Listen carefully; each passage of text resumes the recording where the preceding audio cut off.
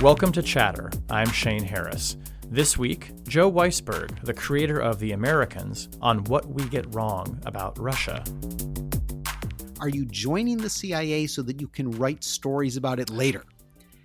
And I wasn't joining the CIA for that reason, but once they asked the question, my brain was like, I probably will get a lot of good material here. I assumed that, like me, everyone was there because they wanted to be James Bond or George Smiley, and kind of one by one, the light went out of our eyes as we saw what it really was. Joe Weisberg, welcome to Chatter. Thanks, Shane. It's great to be here with you. So most people listening to this podcast will know you as the creator of The Americans. And if they're listening to this podcast, it probably was one of their favorite shows in recent years. Some of them may know that you worked for the CIA for a few years earlier in your career. I suspect very few of them will know that you're a lifelong student of Russia. At one point in your book, you described yourself in college as a junior Sovietologist. So you write about this in the book, but tell us a bit about how it is that you became interested in the Soviet Union. Where did that start for you, and in Russia? It's a long story that I could tell in a lot of different ways. So I'll try to keep it short and give you some highlights that, starting when I was really pretty young. My father read a lot of great Russian literature aloud to my brother and myself. I mean, even when we were like 11 and 12, he was reading us Tolstoy and Dostoevsky, and I got a kind of fascination with the culture at that point. And by the time I went to college, I had really developed into a Cold Warrior, a pretty serious one who was aligned with Ronald Reagan on the Soviet Union and thought it was an evil empire, and decided that I wanted to learn more about that in a way so that I could play a role, so that I could do something, so that in this grand arena that I was so passionate about, I could find myself. And so I started taking a lot of courses in Soviet and Russian history, and just really immersing myself in that. And it was kind of a passion that never went away, and is absolutely what led me into the CIA, which is, of course, eventually what led to The Americans. You write that your parents were politically active when you were growing up in Chicago. I mean, did you feel compelled at a young age to engage in politics because it was something that, you saw the adults around you caring about and engaging in? Yeah, in my family, I have a brother who's just a little bit older, and my parents were, if people in Chicago know the phrase, lakefront liberals. People who lived along the lakefront and were opposed generally to the original Mayor Daley and wanted to have better government in Chicago. And so my parents were like that. And there were always people coming over for coffee and cheese to talk about the latest aldermanic campaign. And my brother, Jacob, at a very young age, was essentially like one of them. So, when I was 9 and he was 10, he would sit there in those coffees and talk about the aldermen, and he would go out campaigning during the elections and things like that. And I was very much on the outside of that. I thought it was all incredibly boring, and I wanted to watch TV shows. And on occasion, when my parents and my brother took over the TV, for example, to watch the Watergate hearings, I was crushed and aghast. But in line with your question, I think there was another part of me that felt I need to find my way into this. And that really was my way into politics, was to start caring about foreign policy in the Soviet Union. Yeah. Do you remember as a child being frightened of the Soviet Union? Did it loom as sort of this menacing kind of force? A lot of people from my generation, I can't see you well enough on the video, but I'm guessing you're at least close to my generation. 45. Yeah, so close. Yeah. Okay. So I'm about a decade older. So, at least around that era, there seems to be a split. Because I talked to a lot of people, and some really, they did those drills getting under their desks in case of nuclear attack. And they really had a part of them that was terrified that was coming. And then there's another cohort, which I'm a member of, that did not fear it that directly in that way. For some reason, even though we did those same drills and heard all the same things and watched the same movies, knew about the nuclear menace, it just didn't penetrate in a way that we felt exactly afraid. But I did consider them to be a malevolent force in the world. And I felt that communism and Soviet totalitarianism could take over the world and in some vastly theoretical way maybe spread to America. So it was more in the political kind of sense rather than the, as I remember it, like Red Dawn kind of analogy where they're going to be parachuting into your backyard and we're going to have to all go join the resistance and run off into the wilderness. Yeah, that's right. I would almost describe it as a fear that I didn't actually feel. Right? It was a fear that I wanted to have because it motivated me and gave me something to care about and was fun to talk about, and I could argue a lot. But in my bones, I wasn't really afraid. When Red Dawn came out, that was a that was a great, interesting moment for me, and probably for a lot of people who were kind of following that topic, because there was a real debate. A lot of people were like, this is very inflammatory and silly. And of course, the Soviets would never invade the United States. That's not realistic. And I just loved getting on my high horse and saying to everybody, hey, they did a version of this in Eastern Europe. So even if they're not going to do it here, it is the kind of thing they do. Right. I remember seeing it. I think I was probably about 9 years old when it came out. And weirdly, I saw it in the movie theater in Philadelphia when we were on a summer vacation with my family, which is only remarkable because the crowd was actually cheering every time they shot a Russian. But I remember thinking that I didn't have enough knowledge to know that this was a fantastical scenario. And it was not long before that, even I think that The Day After had premiered on ABC, which of course, seeing that my parents actually wanted me to watch this as an event, and it was horrifying. I mean, it's a film where people are just getting evaporated in these scenes of nuclear winter. So for me, it was much more visceral, but I think that was because I was young and didn't have any historical context to put it in, whereas like you were immersed in that kind of context, it seems, from a fairly early age, but then, educated yourself about it. Yeah, I was, and I think it was almost like the fun version of The Day After. Right? The Day After was just all horror, but in Red Dawn, if you were a healthy adolescent American male, you actually, or at least speaking for myself, I wanted that to happen. It's not that I wanted the Soviets to invade. What I wanted was to drop out of high school and become part of a rebellion and shoot people. That seemed incredibly fun. Yeah, I felt the same. So your book is called Russia Upside Down: An Exit Strategy for the Second Cold War. Talk a little bit about that title and what you see as a second Cold War, because I know this analogy, people use this a lot and debate this question: are we in another Cold War? Are we not? Why do you land on the side that says that we are? I think that first of all, I can't argue the language that passionately because I don't care that much if it's called a second Cold War or not. But what I do care about is that we recognize that the conflict has returned, and it is returned in serious and dangerous form.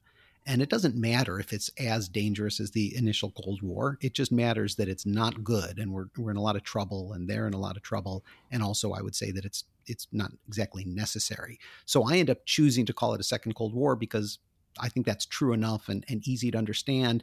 And also, it is a repeat. It is a repeat of what went on with the Soviet Union in terms of our mentality and our need to have an enemy and our very one-sided, one-dimensional view of that enemy. Yeah, and you write a lot in the book about the kind of the binary nature in which the first Cold War was framed. And I thought what was very interesting, too, of relating that to your own, kind of, as you describe it, binary way of thinking about the world when you're younger, which, changes and becomes more nuanced as you get older. So you do see that we're sort of locked in that same kind of us versus them, black versus white kind of, mentality this time around too. Why don't you think we learned anything the first time? It's a good question. In a way, the book is telling the story of how I broke out of that binary way of thinking so that it looks different to me this time.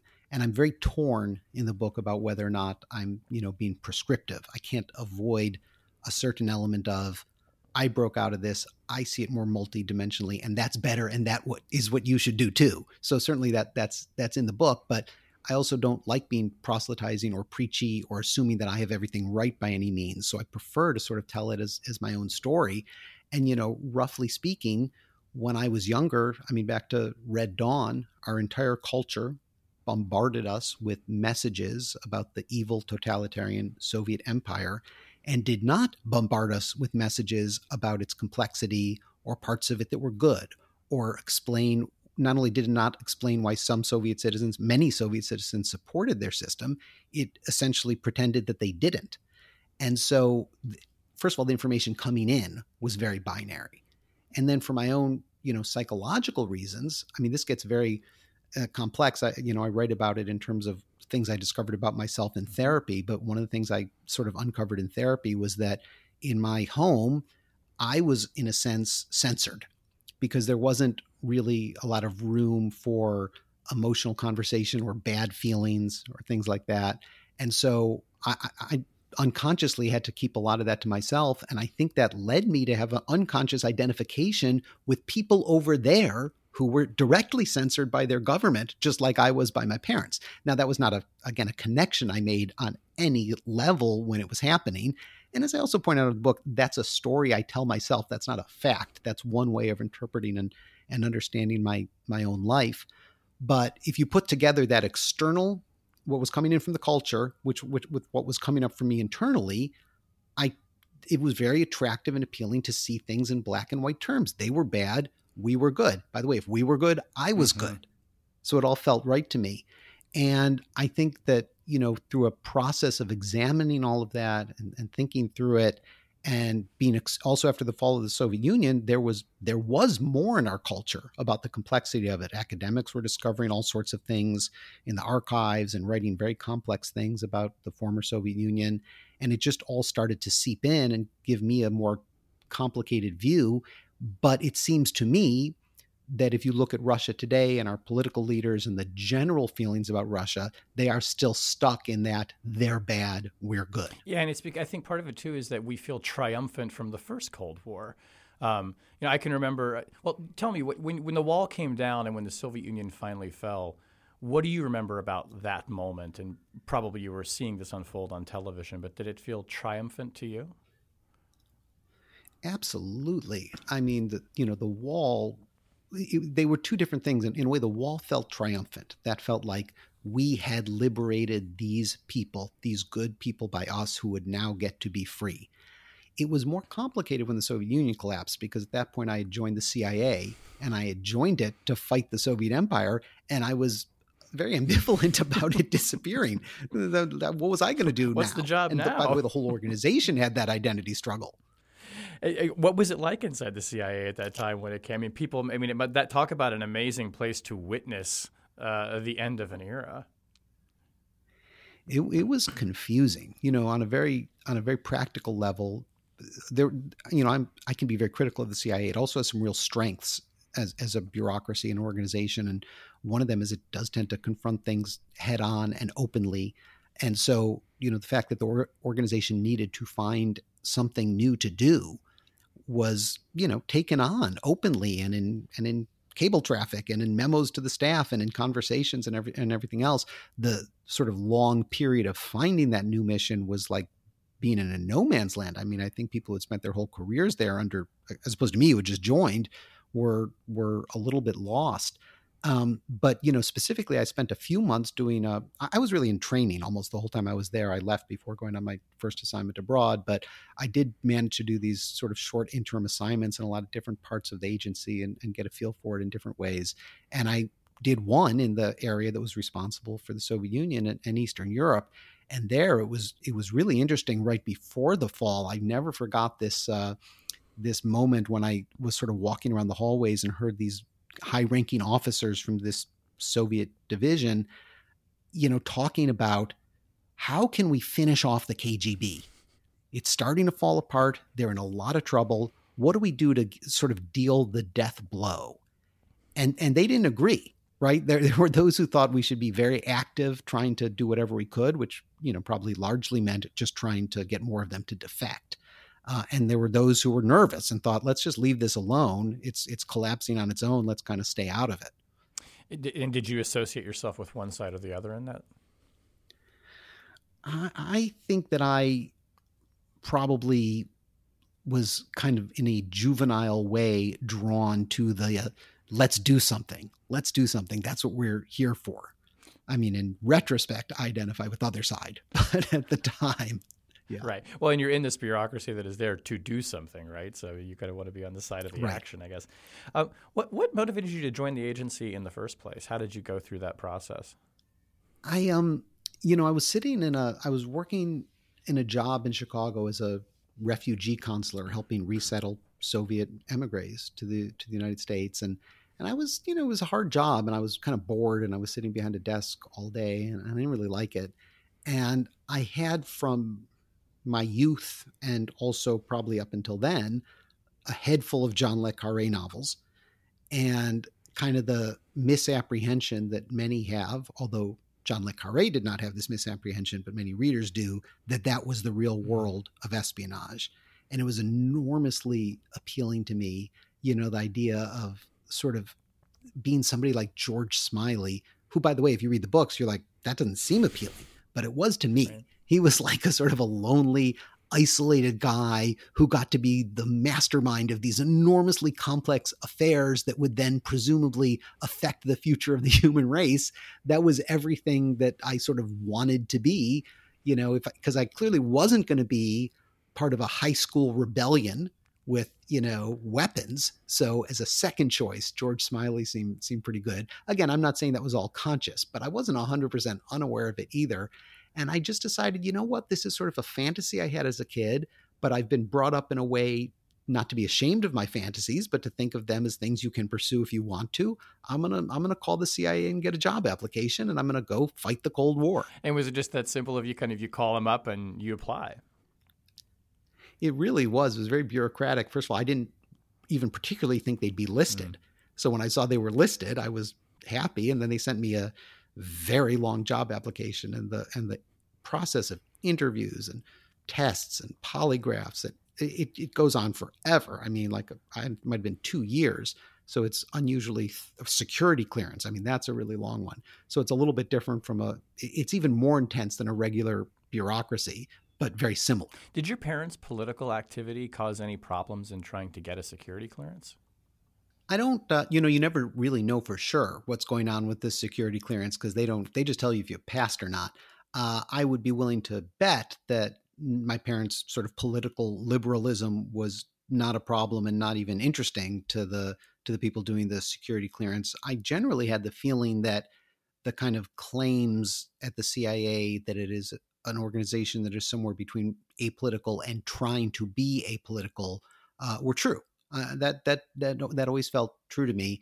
The more surprising thing about the security clearance for me was that it was relatively liberal on, for example, casual drug use. Most of the people I know who worked there of my generation had dabbled in recreational drugs, and they didn't seem to care as long as it was a little bit in your past, right? They didn't want to hear that you had stopped using recreational drugs 2 weeks before your security clearance started. But if you had it a little bit in the past, that was fine. They didn't want to limit who they could employ too much by being strict about those things. How did, as a new officer at the agency, how did that life and your experience there shape up against the image you had in your head from reading spy novels and watching movies? My favorite story about that is that you join in a class of people who you're going to go through the training program with. And literally the first thing that happens is they gather your class into a conference room and for 6 weeks give you lectures on the organizational structure of the CIA. And it's like you think it's almost a joke. It's like if somebody wanted to do a parody of a bureaucracy, and kind of every one of us, I assume that like me, everyone was there because they wanted to be James Bond or George Smiley, or they didn't know which it would be or how those two would combine, but it was somewhere in that zone. And kind of one by one, the light went out of our eyes as we saw what it really was. You'd basically just joined Exxon, a large company. Right.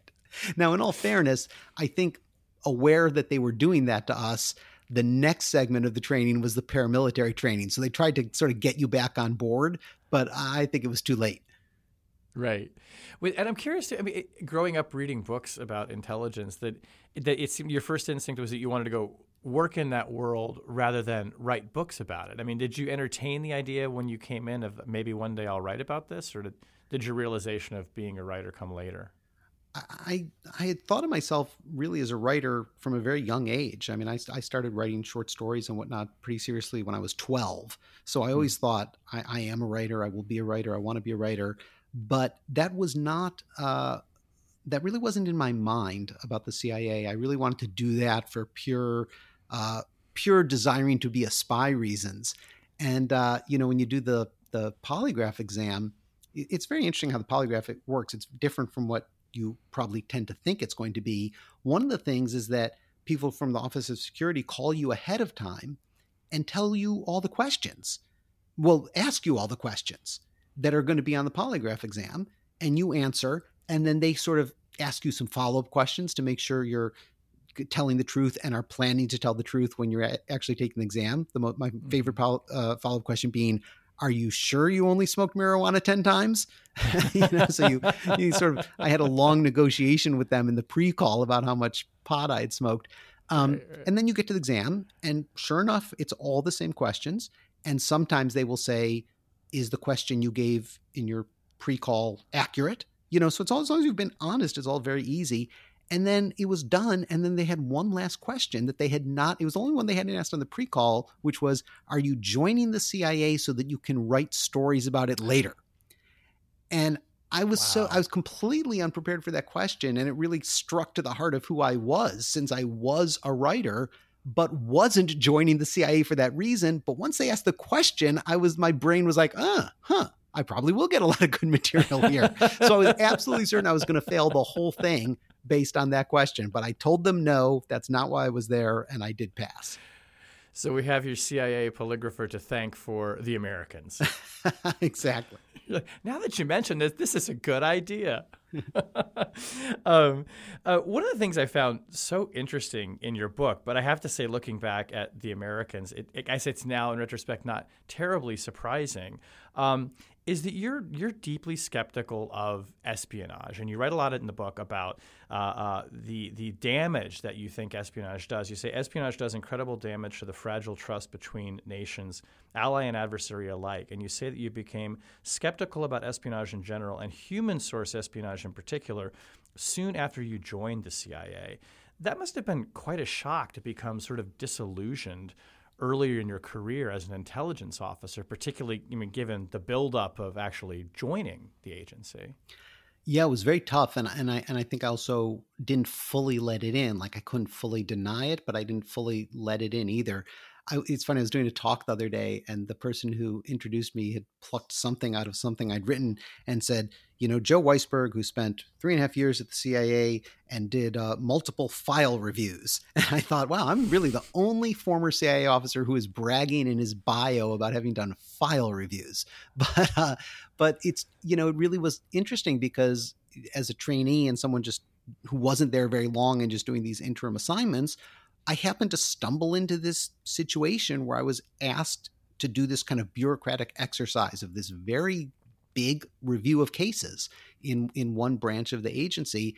And I don't remember what they wanted me to look for. I was looking for some obscure thing that I could have just, scanned and found. But I read all the files.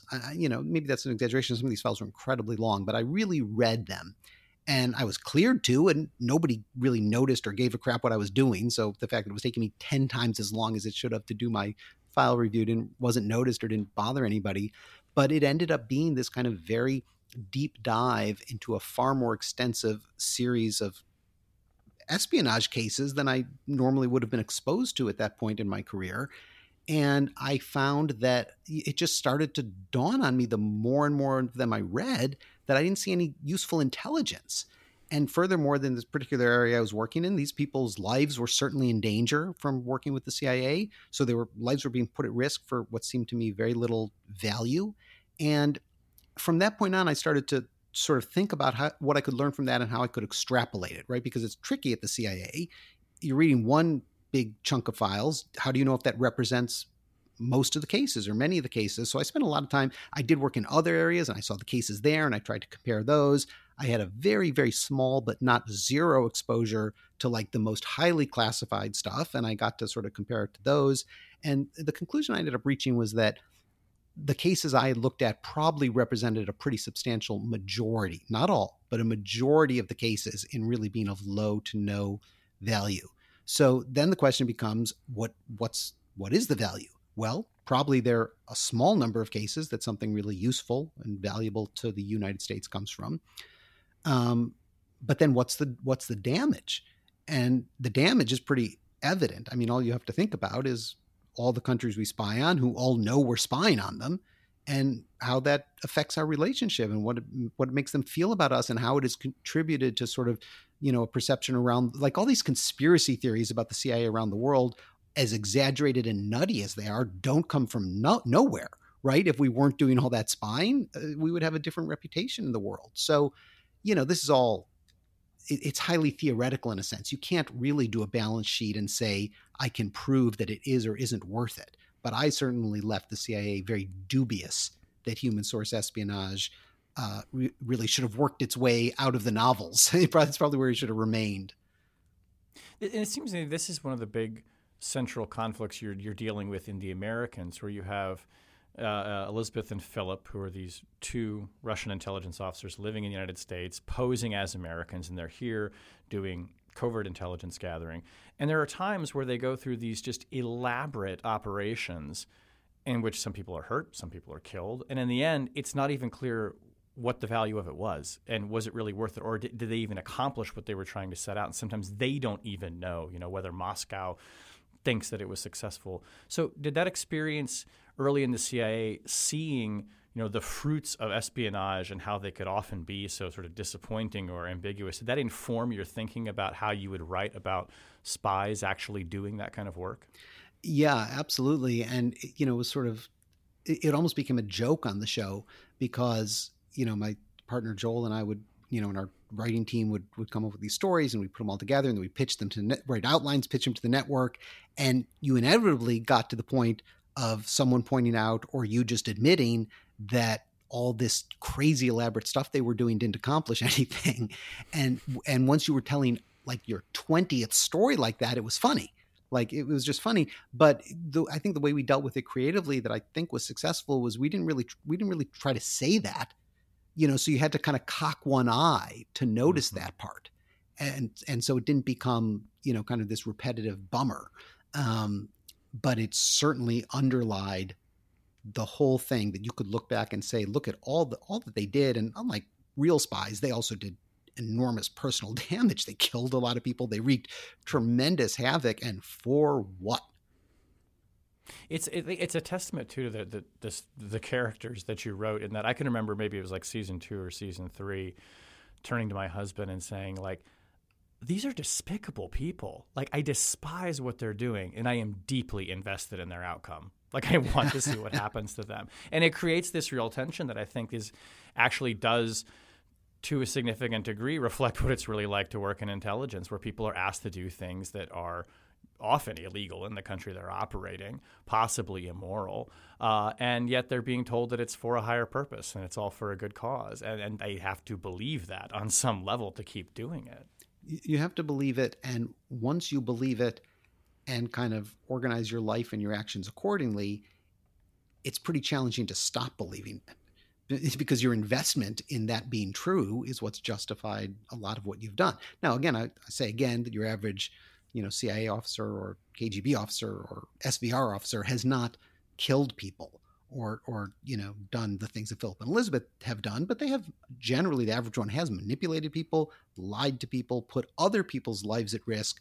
I don't know what percentage of them have gotten somebody killed, but not a tiny percentage, so it's a tough and I would say dubious job from that perspective.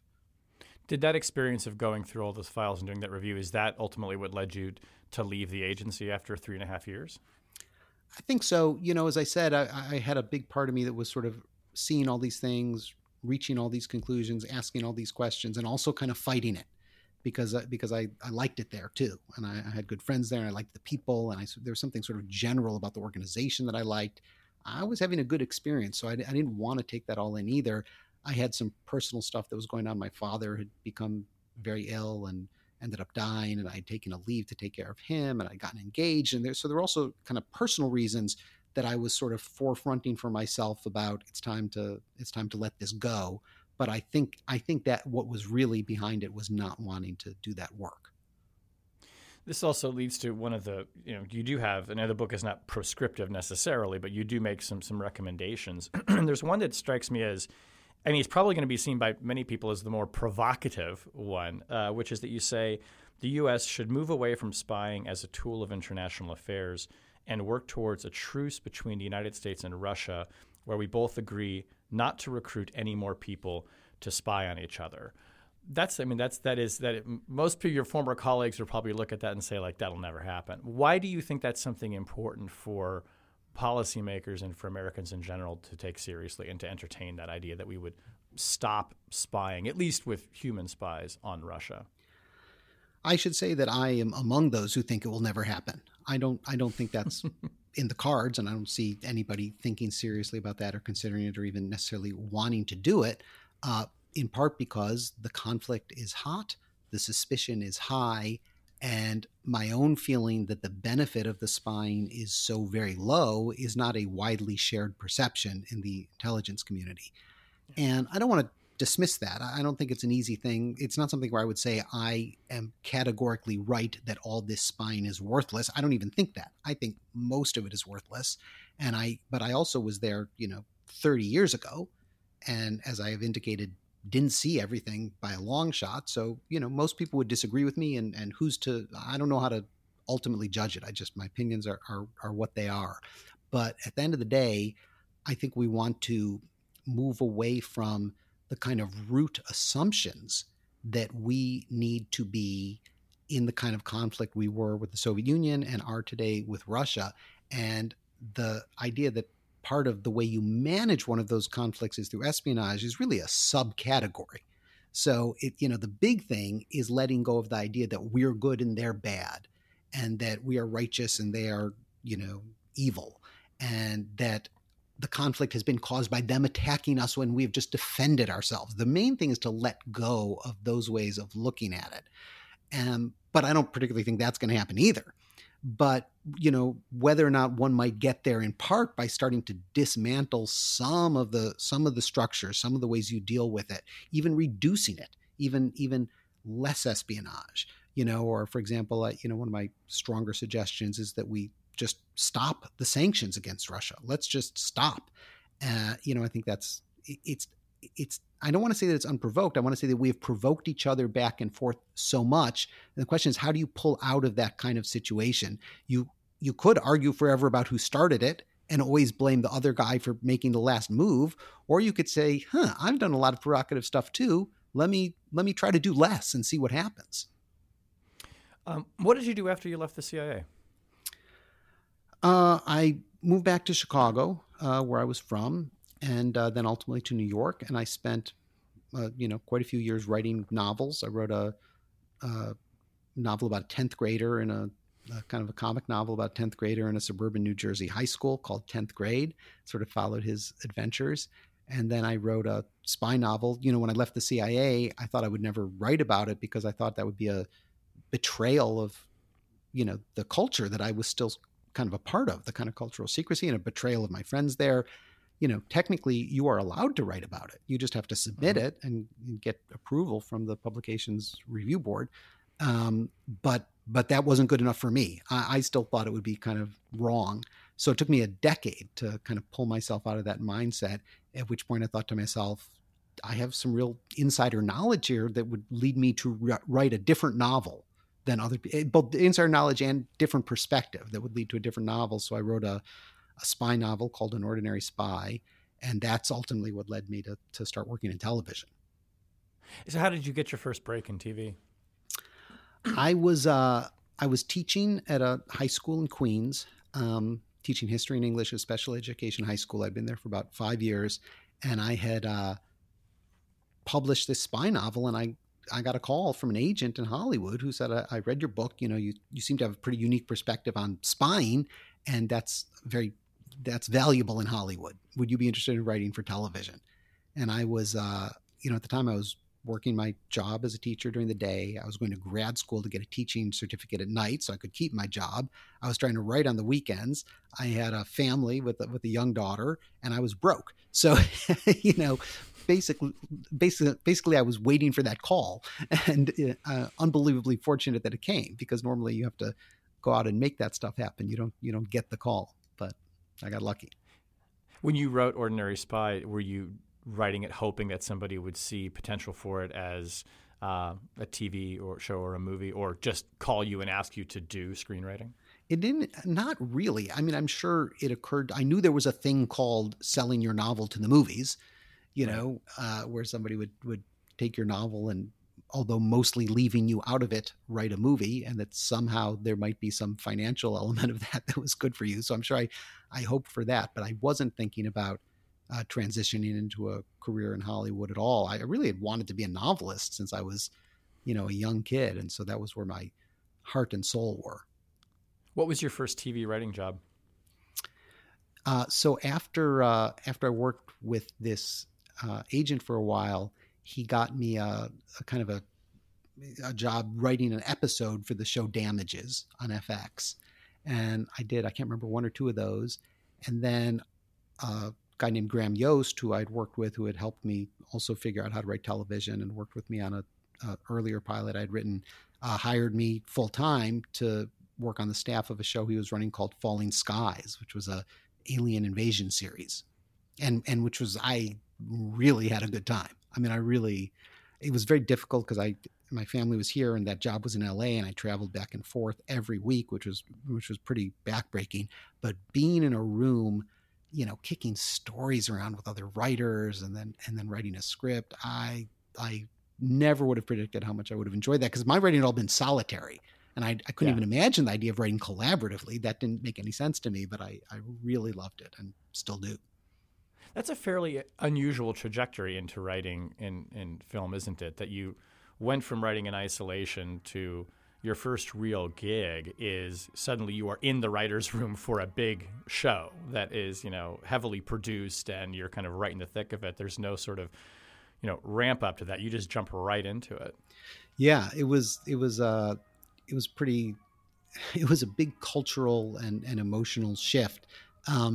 I know, there are a fair number of novelists who go through something similar, but certainly most people who write in Hollywood that I know have either started out in Hollywood, or there are also a lot of former playwrights, and that's maybe a little bit of a middle ground, but they seem to have, in their own way, from making theater productions, a lot of collaborative experience, which is just not really true of the novelist. But you it sounds like you took to it really quickly, the collaborative part. I did. Even now, if I think about, my personality, I like to be alone, and I like to work at a slow pace without pressure. And TV writing is the opposite of all of that. Right. And I, to this day, don't like the pace and don't like the pressure. But working collaboratively with other people it's sort of alternates. It's either a joy, or when it's not a joy, it's still incredibly creatively productive. Like you put more, I mean, I have a very, very close partnership with Joel Fields, who I write everything with.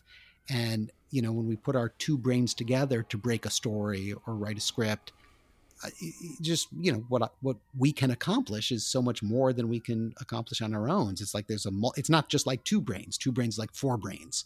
And now I think that requires having a partner who you're really simpatico with. But when it works, it's really something. It's like you're transcending your own abilities in a way that feels really good.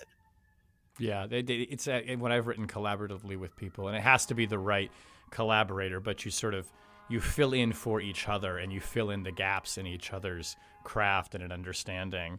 And it seems to me that the shows like the ones that you've worked on, the success is probably because those writers are all firing on the same cylinders and working really well together, I would think.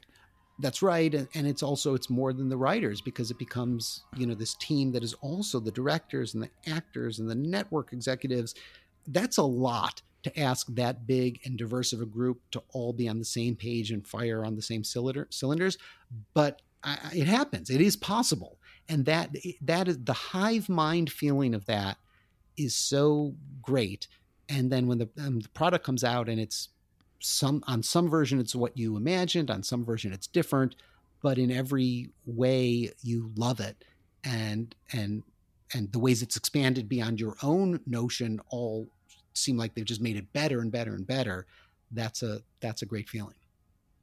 Yeah, and when you worked on Damages, which was a huge star vehicle for Glenn Close, I mean, a traditional film actor, you worked with Graham Yost, who of course did Justified, another giant successful series. You did The Americans. It sounds like you kind of come into your own as a TV writer at this onset of this golden age of television, right? That I think, are still in. Did you have a sense, I mean, that TV was changing and was becoming a place where you were going to see big movie stars now turning out television series, and that TV shows would have the room to do these almost novelistic kind of treatments of storylines? I mean, FX was kind of ground zero for some of these places as well. Was it obvious as you were doing it that, like, wow, we're in the middle of something that's kind of, historic or unusual in the history of TV? Yeah, you could really see it happening. I didn't anticipate any of it by so much as a moment, but I did see it. I did notice it happening. And, John Landgraf, who runs FX, was, not only a very important part of making all that happen, but very thoughtful about it as it was happening. So it was always interesting to talk to him and get his sense of where things were and where they were going and what the possibilities were. I think the sort of, we were obviously, after, The Sopranos and Mad Men. So we were jumping onto a train that was always already going. But in particular, what that meant for what you knew was possible and what you would probably be allowed to do in terms of that very long form storytelling it was just so exciting and so liberating. And, then watching as it got to the point where, there was almost no movie star who might not work in television. That was just sort of fun to see television getting that kind of place in the culture. And, I grew up, as I think I already mentioned, I grew up loving TV and watching a lot of TV, but it always had a sort of a feeling of like, I mean, first of all, there's the culture and there's my family. In the culture, it had a feeling of a kind of mass popular entertainment that could be good, but wasn't the movies. And in my family, the feeling, particularly from my father, was essentially that it was evil.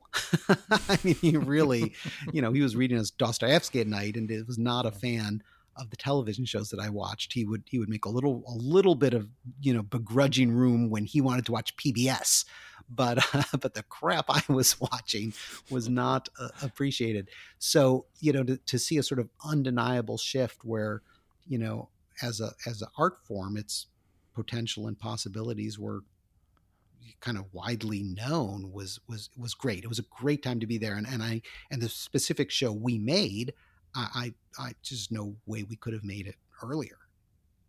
Yeah, I mean, it does feel like if somebody had tried to pitch something like that 10 or 12 years earlier, it would have been very hard for people to see how that would even work.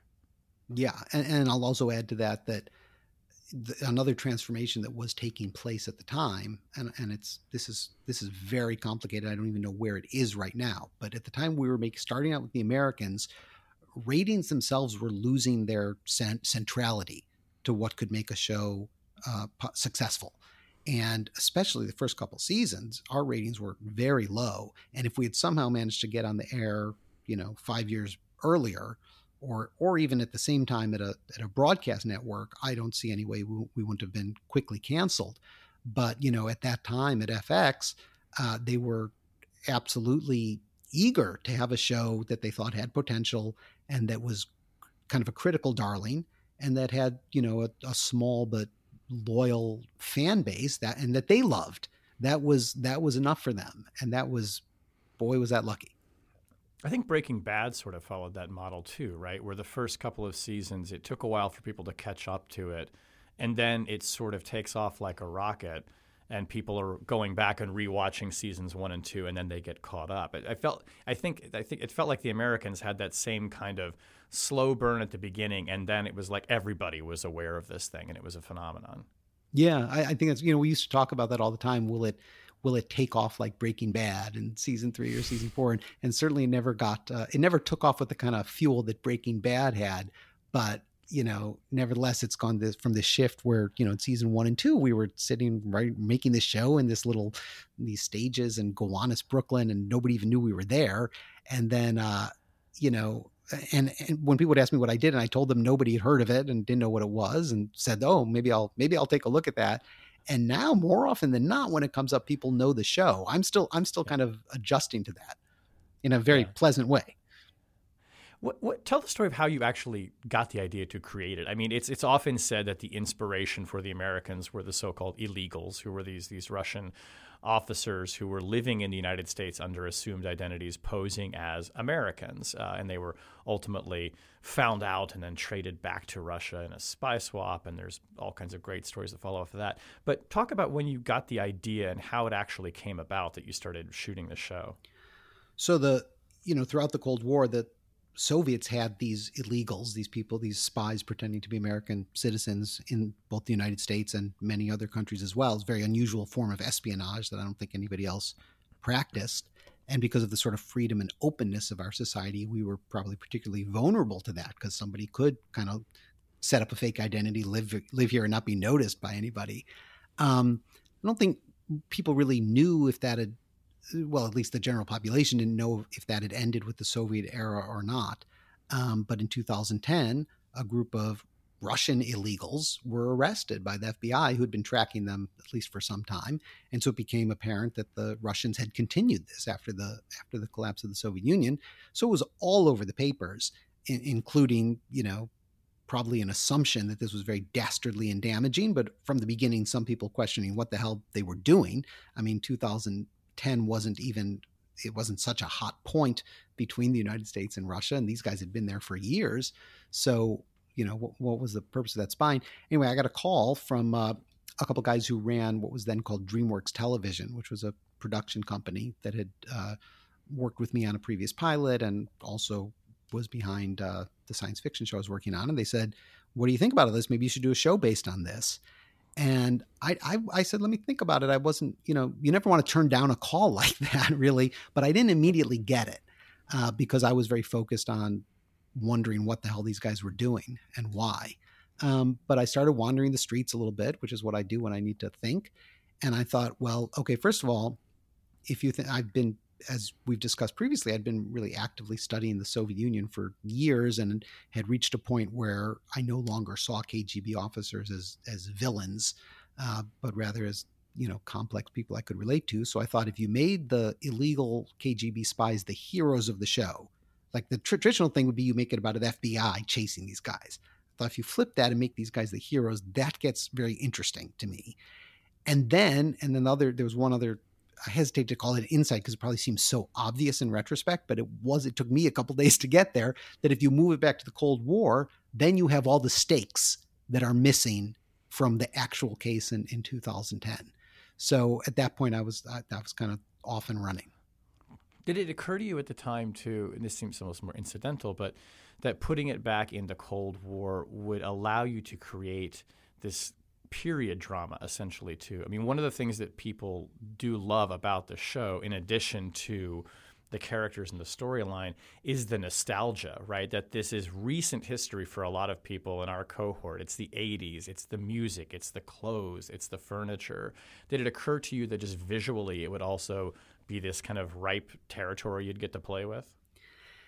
It did, and I thought that was a lot of fun. My initial instinct was to put it in the 70s because, in a way, I was born in 1965, so I was both alert and aware in the 70s, but also it seemed to pass by pretty quickly in a way. But all the style and the music and the clothes and the hair and everything like that from the 70s is what really hits that button hardest for me. I just picture a big, colorful, psychedelic picture, and I just want to do it. But it became pretty obvious that to really get the stakes of the show to work, you wanted it to be partly about Ronald Reagan and that era in America, which has a much less nostalgic feel for me. Joel and I used to joke about this all the time, that people always asked us about what research we did for the period, and we were just like, oh, we just remember it. I was old enough in the 80s. That's just firmly planted in my memory and doesn't have that kind of gloss of nostalgia for me, but certainly it does for a lot of viewers. I think I heard or read at some point that the research was so precise that the newscasts that are playing in the background were ones that would have been generally right around the time that you were imagining in the timeline of the story. I don't know if that's true, but it does seem like so many of the choices are very specific. we were borderline maniacal about that. So if we had a sitcom that we were going to have playing in the background in the Jennings house while Elizabeth and Paige were talking about something, we wanted to know what day of the week our script was taking place on and what sitcoms were on that night and at what time. And if we had, because something had to be on a Sunday to fit in the story, and as the story progressed, this had to be a Tuesday for the right amount of time to pass, and the sitcom we really wanted was a Wednesday night show, we wouldn't use it.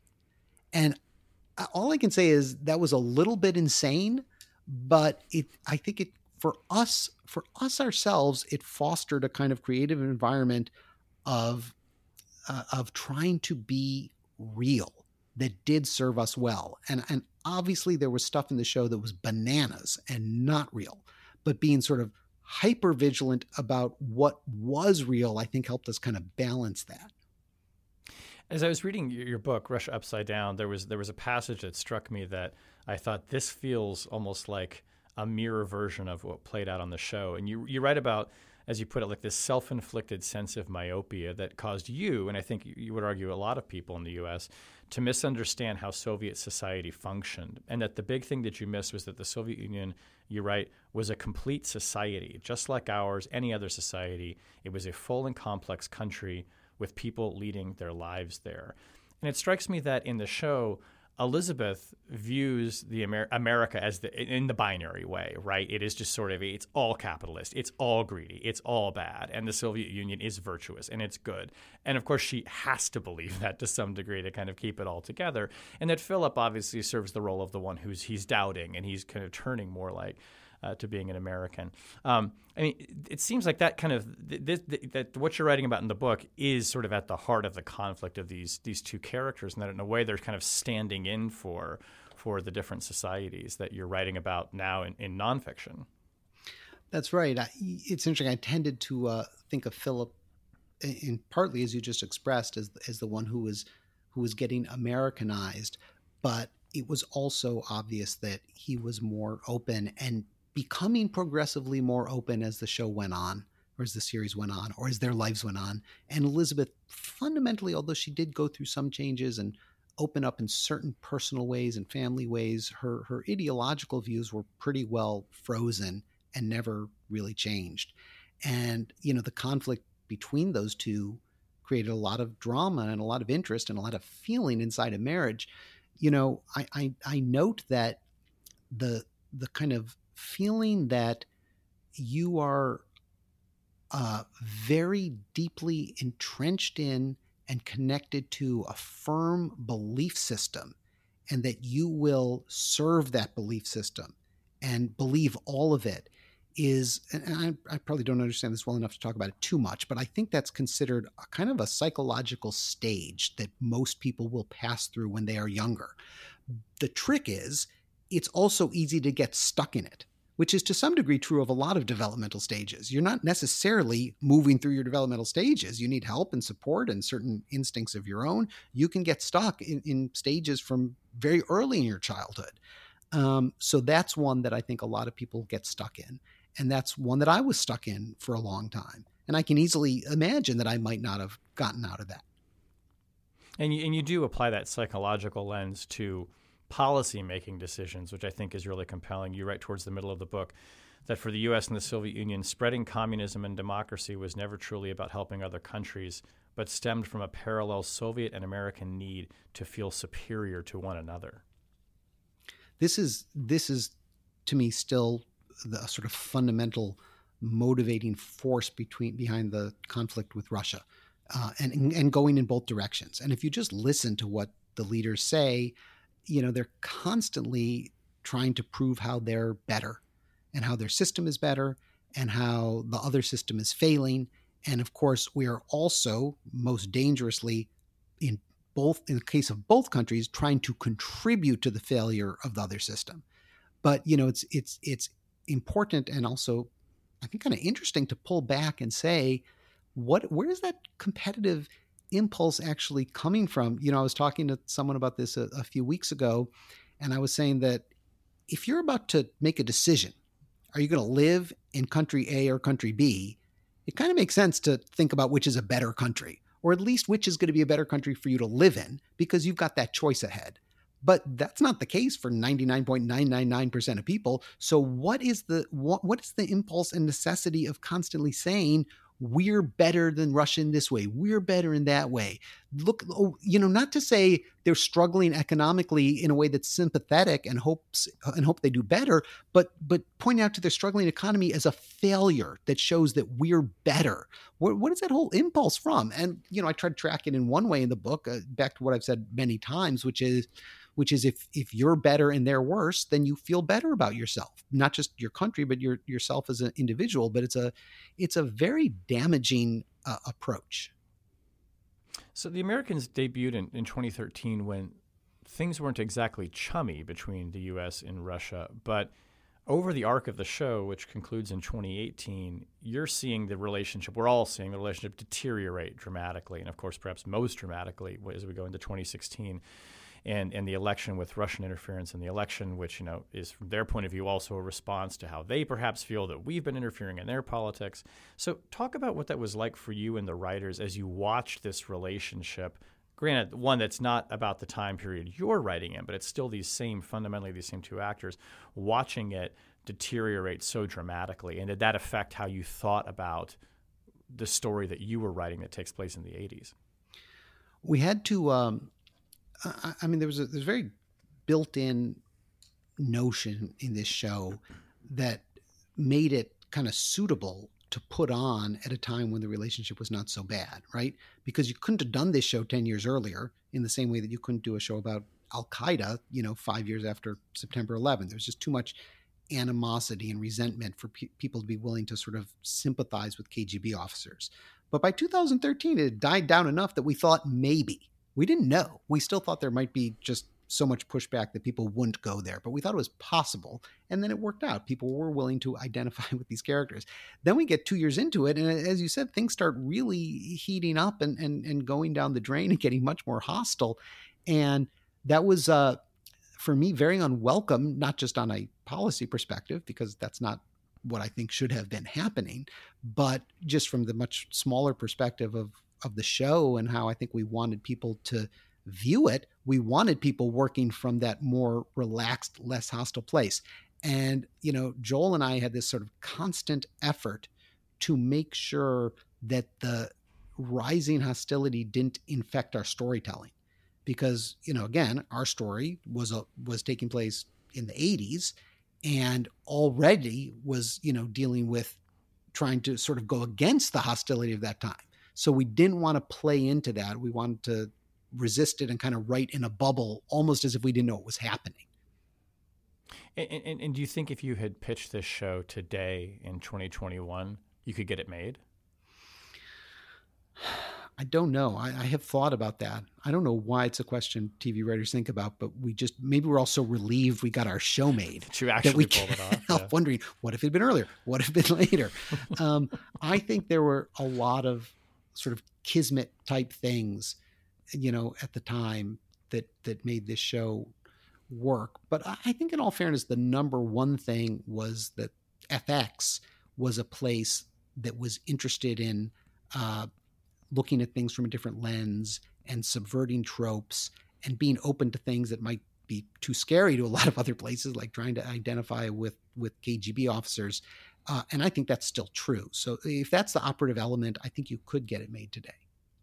Yeah, and it strikes me that you're right, that they did do a lot of Justified to me actually sticks out as that way, is like sort of doing playing with the trope of the Western, right? And just taking more time to explore the complexities of it. And that's what the Americans is doing too. It's a spy show, yes, but it's far more nuanced in so many respects, and kind of resists the idea of being a classic trope, because that's also been done before. Right, exactly. Yeah.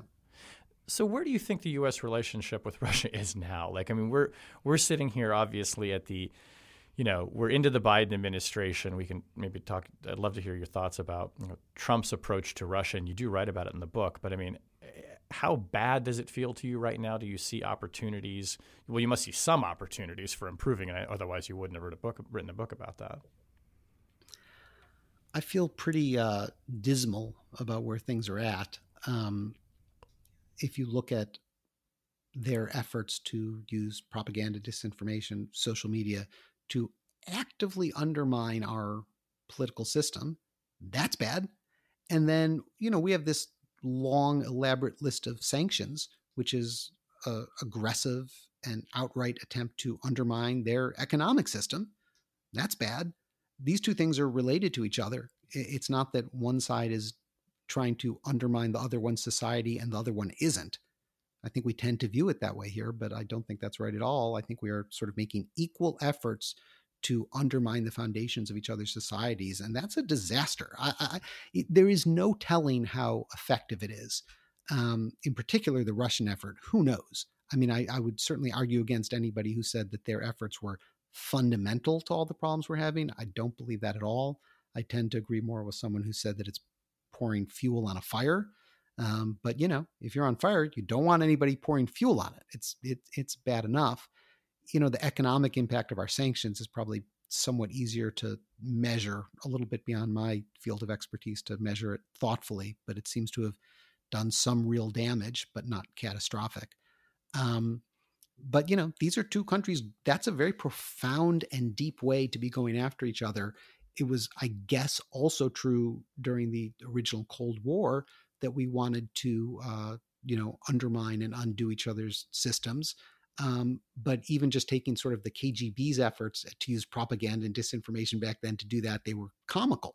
I mean, not 100%. They had some successes. For example, spreading this rumor that sticks to this day that the United States, intentionally unleashed the AIDS virus. So they had an occasional really big success like that, but most of their efforts were bizarre and silly and fell flat. And their efforts now, I would say, are sophisticated and working in a way that you never would have dreamed during the original Cold War. So I think it's bad, and I think it's dangerous. And I think that, one of the points of the book is to see if we can take some steps to work our way out of it. And I don't know that we can work our way out of it, but I think the best idea is to work unilaterally, not focus on negotiations, not focus on, if we don't do this, you can't do that. If you don't do that, we won't do this. But just look at ourselves and our own behavior and pull back on aggressive activities towards Russia and see what happens. I think it's at least possible that they would respond in kind. I wouldn't put a lot of money on it, but I think it's possible. And I think we would probably be better off anyway, just easing up significantly on our aggressive attacks. The stakes, of course, in the Cold War, the ultimate stakes were that the two countries could get into a nuclear war, that they could, destroy each other. Do you still feel like the stakes are that high? They still obviously have nuclear weapons. I think most people they take it as a given that, well, we would never do that. But do you worry about escalation in the same way as you worried about it in the 80s? Pretty much. Yeah, pretty much. They're both heavily nuclear armed countries. They both have, plenty of ground forces just facing each other as well. The animosity is just as strong. The whole idea of a actual war with the Soviet Union or Russia has a sort of fantastical element. So I almost have trouble believing it, but I don't think that's the right instinct. I think the right instinct is, if you have this much force arrayed against each other with this much ill will, that's pretty obviously dangerous. And you mentioned disinformation too, which obviously, played a significant role in 2016, and there was a Russian operation directed at that. But it strikes me also that now, if the Russians felt like they, sort of started something of a disinformation ball rolling, they must be very happy with the level to which it has reached almost these kind of mythic proportions with QAnon and others who are just now kind of trapped in these just unbelievably, Baroque, strange conspiracy theory narratives. Not saying that it was, the Russians that got everybody going on it. There's a long history of that kind of paranoid thinking in American politics. But I'm curious what you make of that moment that we're in right now, where you have people who are believing just the most bizarre, outlandish things about their government, about what it's capable of, stolen elections, all of it. And particularly as a writer, how do you, when you kind of look at the landscape of disinformation and misinformation out there right now. What do you see? My take on it is that it's yet another opportunity to look at ourselves. So all the QAnon and stolen election stuff, I think it's nuts. I think it's as nuts as anybody else thinks it is. But I don't have anything new or original to say about that. That's nuts and scary.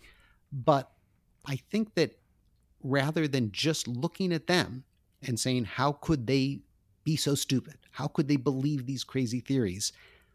We ought to look at whoever is opposed to them should look at themselves. So, for example, most people I know were willing to believe that Trump was, either a paid agent of Russia or, suborned by them and co-opted in a very direct way. And that was a conspiracy theory. There was no evidence for that. That was built out of nothing. And so it's useful to recognize that about yourself if you bought into that, because then you see that's not just these people believing crazy shit. I'm vulnerable to that too, and I have to be careful. I have to watch myself next time, and the next time is coming. It's just always around the corner. Are you as you look ahead to the next election? I mean, how much do you worry that disinformation, as it's playing a huge role, obviously now, in largely on the right with around the idea of the stolen election, will rear its head again in 2024, but potentially have worse consequences than it did in 2016 and 2020? It to me has I mentioned before somebody describing it well, I thought, as Russia pouring fuel on a fire. It seems to me this is now a self-sustaining fire. I would imagine that whatever influence Russian efforts have, and however significant they were, which I don't know how to judge, in a sense would lessen now, because the conflagration is so feeding on itself. That being said, even if that's true, and that's just kind of a guess, I mean, that could be totally wrong. But even if that's true, one of the errors that I think Russia and we make is thinking that we can interfere in each other's affairs and try to undermine each other's affairs, and that's going to go in some direction that's good for us. I think that's almost, the odds are that's not the case. Whatever happens, you end up setting yourself up as a target for blame if you got involved and messed in it. And two, if you think you're going to undermine somebody else's system and for some reason you think whatever comes next is going to be better for you, where are you getting that from?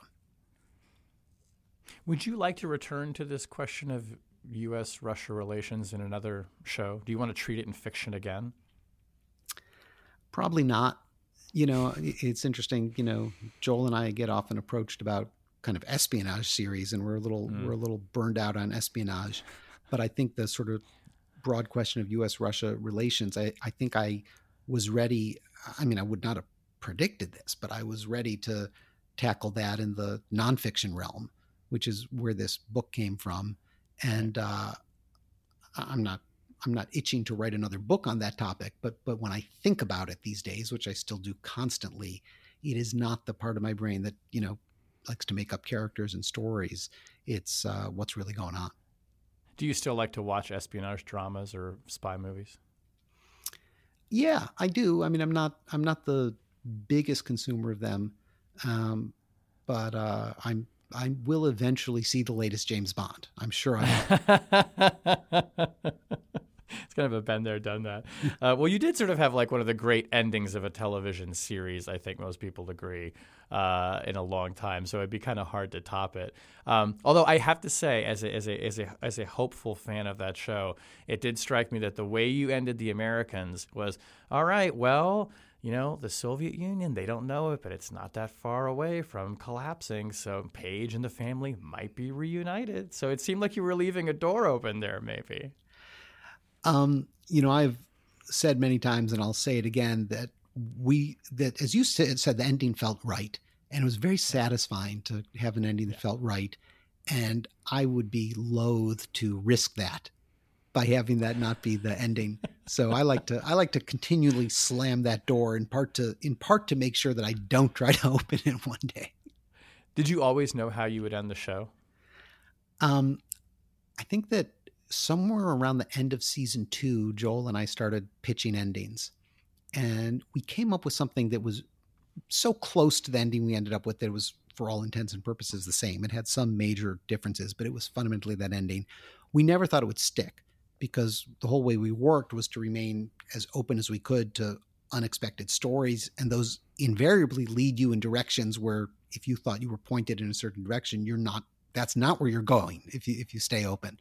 But as it turned out, I think by, the end of season 4, the beginning of season 5, we saw that we could go there and we still liked it. So it was in our heads for a long time. It's a hard ending to swallow because, as a fan, I mean, because the family is broken up, but I think it felt right. I mean, it would have in some ways felt, for me as a viewer, worse if Paige had to go with them. Which I always think, by the way, if there is a spinoff to be made, it is about Martha and her life in Moscow. Like Martha, talk about the human collateral in the story, man. I mean, just abandoned in Moscow, cast aside. I want to know what happens to Martha. I have to tell you, Shane, you are the third person to ever suggest that, and the first 2 were me and Joel. Nobody else but you has ever said that. Joel and I wanted to do that. Like we wanted to do it as like a season inside the show where we'd spend like a whole season following her in Moscow. And I still think that would have been a lot of fun. And probably, The Americans was always considered a kind of a slow show and one without a big audience. I think we could have made it 5 times slower and shrunk our audience to me, Joel, and you. But I would have loved to have done that. We would have had a great time, a really good time. And did you get to? You actually, you mentioned the Illegals. Andrei Bezrikov, who was one of the Illegals, blurbed your book. So how did you get to know him? Was it after the show had completed or before? It was very recently. While the show was still on, I had seen a interview he had done in Russia with, I don't remember, maybe it was an article he wrote or an interview he did. I can't remember, but I saw something he did where he talked about the Americans. And he said that, although all the murders and whatnot were bananas and nothing like anything that really happened, he said it was very emotionally true to his family's experience. And I can't even tell you what that meant to me. I mean, that's what we were trying to do. We were trying to figure out what the emotionally true story would be for a family in that situation. But we had no way to really know if we got it because the number of authorities on that are like him and a couple others. So I really was like the greatest compliment, we ever could have gotten. And when I finished my book and was thinking about who could comment on it, I thought, well, I wonder if I could find him. You think with the internet these days, you can find, he's a bit of a public figure in Russia. So I thought I would be able to track him down, and it was not that easy, but not that hard. And we started corresponding, and he was, extremely nice and gracious, and he read the book and liked it. And I sort of, I really feel sort of tickled to have him as someone who, blurbed the book, because, if part of the idea of both the Americans and the book is to kind of break down the sort of general notions of the enemy, to be able to sort of say what this guy's embrace of these ideas is meaningful, just felt sort of thematically on point. And did he talk at all about what his life has been like since he's been back? And they had a child, I think here, or at least one, who has gone back with them, right? This story, I mean, if this type of stuff interests you, it's really worth sort of, digging into the story of his family. I haven't spoken to him about it personally, but I've read about it because there's been quite a bit written, that their kids, either didn't know what their parents were doing, or family claims they didn't know, or one of them knew. I don't think anybody 100% knows the answer, but it is clear that the kids were, at least for most of their lives didn't know, and maybe never, and were, really, you can imagine what it was like for these kids, these young, they weren't that young. I think they were young teenagers at the point when their parents were arrested, but if their parents arrested and put in jail and deported, and the kids had to leave too. And then the kids tried to get Canadian citizenship because they had lived there for a long time.